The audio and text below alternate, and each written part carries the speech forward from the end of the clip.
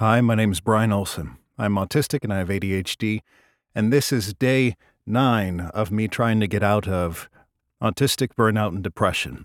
And what that can look like is chronic exhaustion, whether that's mental, emotional, and physical, or all of them, reduced tolerance to stimuli, loss of skills, which is real sad. And that can look like reduced executive functioning, such as thinking, remembering, creating and executing plans, and performing basic self-care skills and activities in daily living. And that can even include working, because at this point, you just don't care.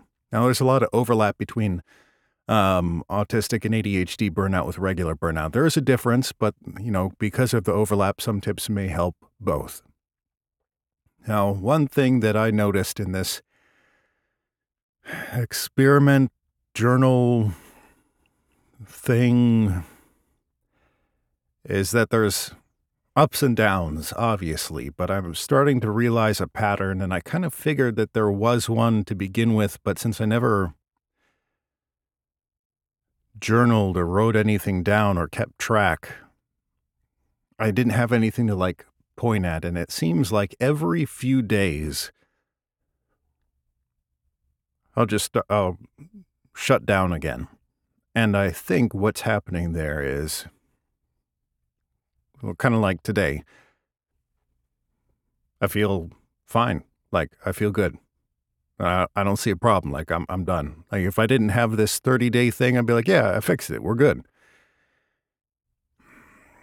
What I think's happening with that is I've recovered just enough, kind of like a battery on the phone. I'm at 5 to 10%. And I'm like, okay, I can function. I can do these things still. And then by that third or fourth day, that 5 or 10% is gone. And then I have to repeat the process all over again. But I've only been at 5 to 10% for a couple of years, maybe. So I don't know what it's like to recharge past that point. So yesterday I was invited to do some things and had a couple of other unnecessary things that I was going to do. But when I was thinking about this, I said, you know what? Let me not. And let me just rest and sleep and see what happens the next day.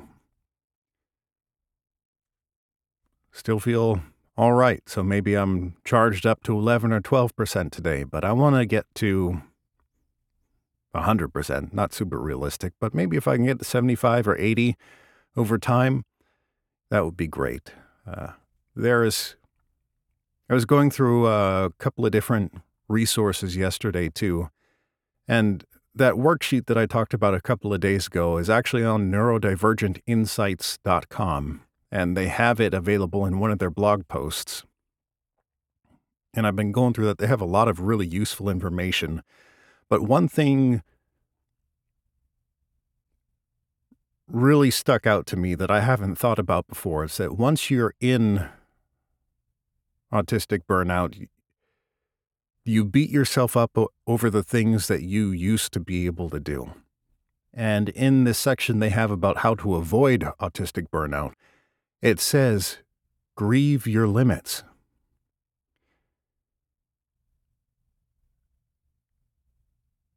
And that's kind of painful to think about. There's certain things you just can't do anymore. And you have to grieve it.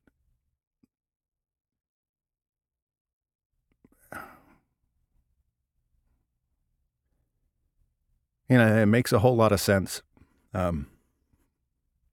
I have to sit there and think about that and digest that more, but grieving your limits. Well, first knowing them and then grieving them. And I think another one was fall into a routine. And when I'm real burnt out and everything, routine is the last thing on my mind. But again, this section was about how to avoid burnout. So as I'm slowly going through getting back into a routine, I'm starting to recognize the things that help. And for me, that's Diet, exercise, hydration, sunlight, sleep, saying no to, I want to say extracurricular activities. Man, I ain't in school. Unnecessary tasks. I've sat there and planned out what my diet would look like based off of my previous special interests of bodybuilding and nutrition. I buy things in bulk.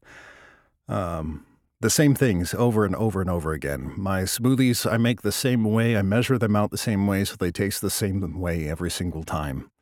For hydration, I hate water. It is disgusting. I've always thought it was gross. I never used to drink it. It was always soda or something else because water literally made me feel sick to my stomach. So what I do now is I drink tea. It's like 48 ounces here, whatever, 1 or 2 of those a day. Green tea, black tea, herbal tea, any kind of tea. It doesn't matter. Well, I don't like white tea or yellow or purple tea. The texture's weird. Or rooibos, which technically isn't tea because it's not from the Camellia sinensis plant, but whatever. Forgot what I was talking about now.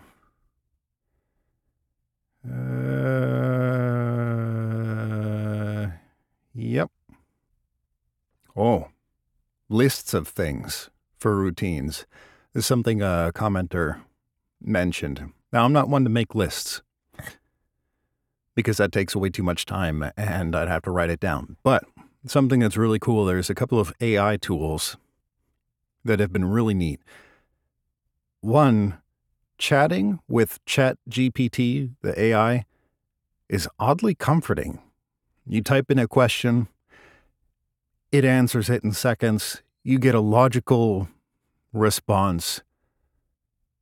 It's refreshing. Give it a try. It's really cool. And then the only thing that I've found that it's not able to do so far for me is make a dessert based on chicken.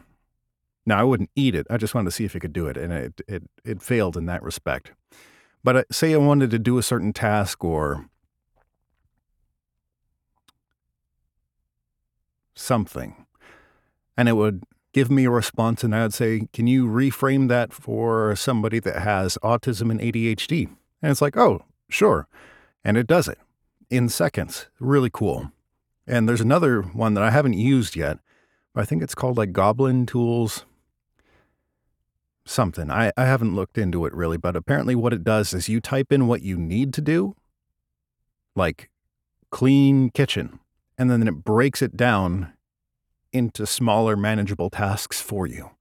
So you don't have to think about it. It's just, well, I haven't used it, so I don't have examples, but just the idea of it doing that's really cool, and I could see how that would be helpful. Another commenter said that when they have a list and their executive function is down, they'll roll the dice, and then whatever that number lands on, that's the task they do. So it's kind of like a game, which is pretty cool. Another thing that I found really helpful is just to continue talking about this stuff. It's not pleasant. It's uncomfortable. It's weird. When I go outside now, kind of like a little paranoid that people have seen these videos and will see me, but, what's the worst they're going to do, kill me? Oh, no. Please stop. Oh, no, help. Help. Yeah, but that's been really helpful. And talking with friends that feel the same way, having a community that feels the same way just really makes you feel a lot less alone. So if you can, try that. But here's to day 9. Yeah, I look forward to day 10.